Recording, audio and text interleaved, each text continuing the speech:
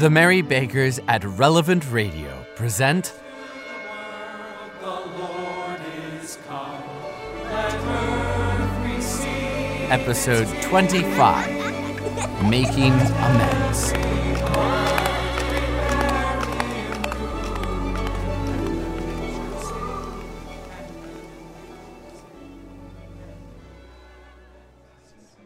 Scrooge had not gone far into the outside air when, coming towards him, he beheld the two portly gentlemen who had walked into his counting-house the day before and said, "Scrooge and Marley's, I believe." It set a pang across his heart to think how these gentlemen would look upon him when they met. But he knew what path lay straight before him, and he took it. My dear sirs, how do you do? How do you do? I hope you succeeded yesterday. It was very kind of you. A Merry Christmas to you both, good sirs. Mr. Scrooge? Yes, that is my name, and I fear it may not be pleasant to you. Allow me to ask your pardon. And will you have the goodness to accept a contribution? A contribution, Mr. Scrooge? Yes, I would like to make a contribution to your fine fund providing for the poor, if that would be acceptable. But, Mr. Scrooge, when last we spoke... Please, I would like to... Well, come, we are in the open street, but let me whisper in your ear. Would you have the goodness to accept 1,000 crowns? Lord bless me! My dear Mr. Scrooge, are you serious? If you please, not a farthing less. A great many back payments are included in it, I assure you. Will you do me that favor? My dear sir, I don't know what to say to such munificent... Don't say anything, please. But come and see me. Will you come and see me? Mr. Thomas, wasn't it? And Mr. James. Yes, Thomas, sir, indeed. I will, sir. We will. Thank you. I am much obliged to you both. I thank you 50 times. Bless you both. And a merry, merry Christmas. He went to church and walked about the streets and watched the people hurrying to and fro and patted children on the head and questioned beggars and looked down into the kitchens of houses and up to the windows and found that everything could yield him pleasure. He had never dreamed that any walk, that anything, could give him so much happiness. In the afternoon, he turned his steps towards his nephew's house. He passed the door a dozen times before he had the courage to go up and knock. But he made a dash and did it. Yes, sir. May I help you? Is your master at home, my dear? Yes, sir. Where is he, my love? He's in the dining room, sir, along with Mother. I'll show you upstairs, if you please. Thank you. He knows me. I'll go in here, my dear. He turned the dining room lock gently and sidled his face in round the door.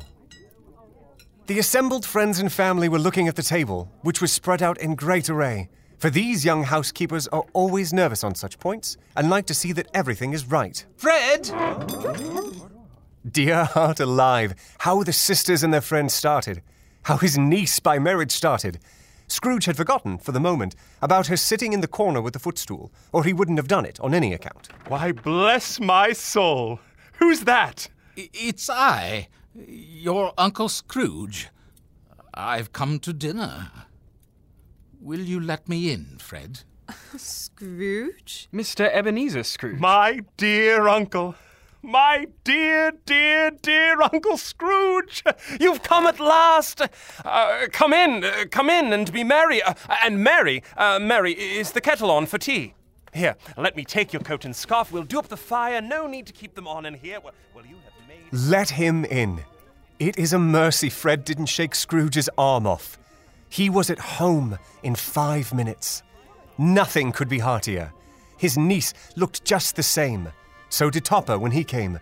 So did the plump sister when she came. So did everyone when they came. Wonderful party, wonderful games, wonderful unanimity, wonderful happiness. But he was early at the office next morning. Oh, he was early there. If he could only be there first and catch Bob Cratchit coming late. That was the thing he had set his heart upon. And he did it. Yes, he did. The clock struck 9. No Bob. 1:15. No Bob. He was a full 18 minutes and a half behind his time. Scrooge sat with his door wide open that he might see him come into his own dismal little cell, a sort of tank. His hat was off before he opened the door, his comforter too. He was on his stool in a jiffy, driving away with his pen as if he were trying to overtake 9 o'clock. Hello. What do you mean by coming in here at this time of day? I am very sorry, sir. I'm behind my time. You are? Yes, I think you are. Step this way, sir, if you please. It's only once a year, sir. It shall not be repeated. I was making rather merry yesterday, sir. Now, I'll tell you what, my friend. I'm not going to stand this sort of thing any longer. And therefore, I am about to raise your salary. Sir? A Merry Christmas, Bob. A Merry Christmas. You are serious, sir? Oh, most serious. Most serious indeed, Bob. I'll raise your salary and endeavor to assist your struggling family. And we will discuss your affairs this very afternoon over a Christmas bowl of smoking bishop, Bob. Make up the fires and buy another coal scuttle before you dot another I, Bob Cratchit. A Merry Christmas, Bob. A merrier Christmas, Bob, my good fellow, than I have given you for many a year. Scrooge was better than his word. He did it all, and infinitely more. And to Tiny Tim, who did not die, he was a second father. He became as good a friend, as good a master, and as good a man as the good old city knew, or as any other good old city, town, or borough in the good old world. Some people laughed to see the alteration in him, but he let them laugh, and little heeded them, for he was wise enough to know that nothing ever happened on this globe for good, at which some people did not have their fill of laughter in the outset. And knowing that such as these would be blind anyway, he thought it quite as well that they should wrinkle up their eyes and grins, as have the malady in less attractive forms. His own heart laughed, and that was quite enough for him. He had no further intercourse with spirits, but lived upon the total abstinence principle ever afterwards. And it was always said of him that he knew how to keep Christmas well if any man alive possessed the knowledge.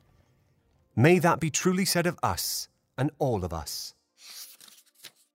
And so, as Tiny Tim observed, God bless us, every one.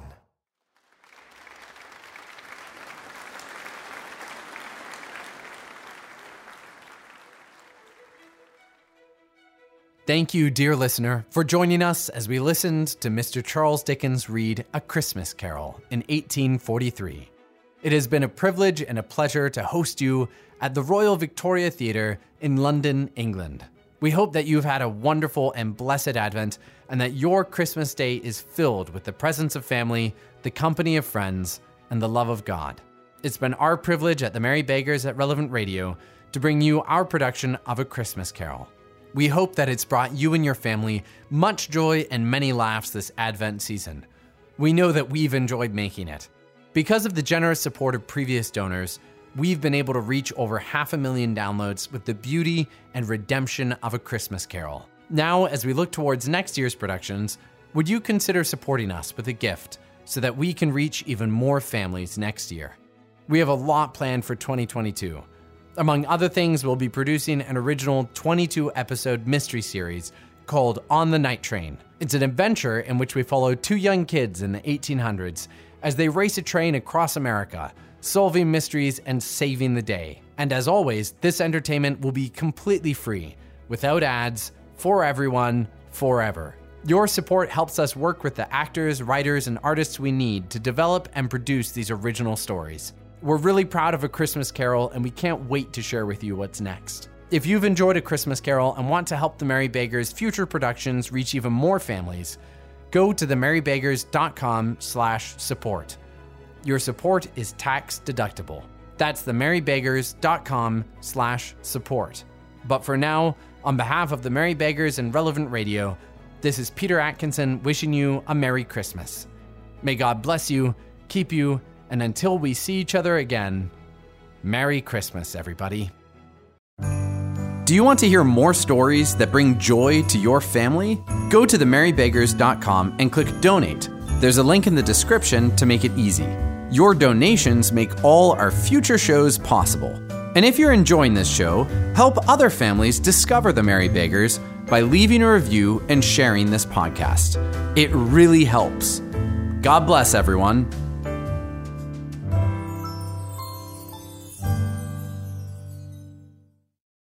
Come back to themerrybeggars.com to listen to new shows from the Merry Beggars. Charles Dickens' A Christmas Carol was adapted for radio by Peter Atkinson and Buzz McLaughlin. The narrator was performed by Peter Atkinson. Charles Dickens was Zubin Painter Eddington. Ebenezer Scrooge was Scott Lynch Giddings. Fred was Gabriel Fries. Mary was Michaela Elise Fox. Bob Cratchit was Andrew Lachlan Cawley. Topper was Elliot Brotherhood. The portly gentlemen were Sean Proctor and Josh Kahn. And Fred's daughter was performed by Audrey Edwards. Sound design by Teresa Ombot and Kevin Conroy.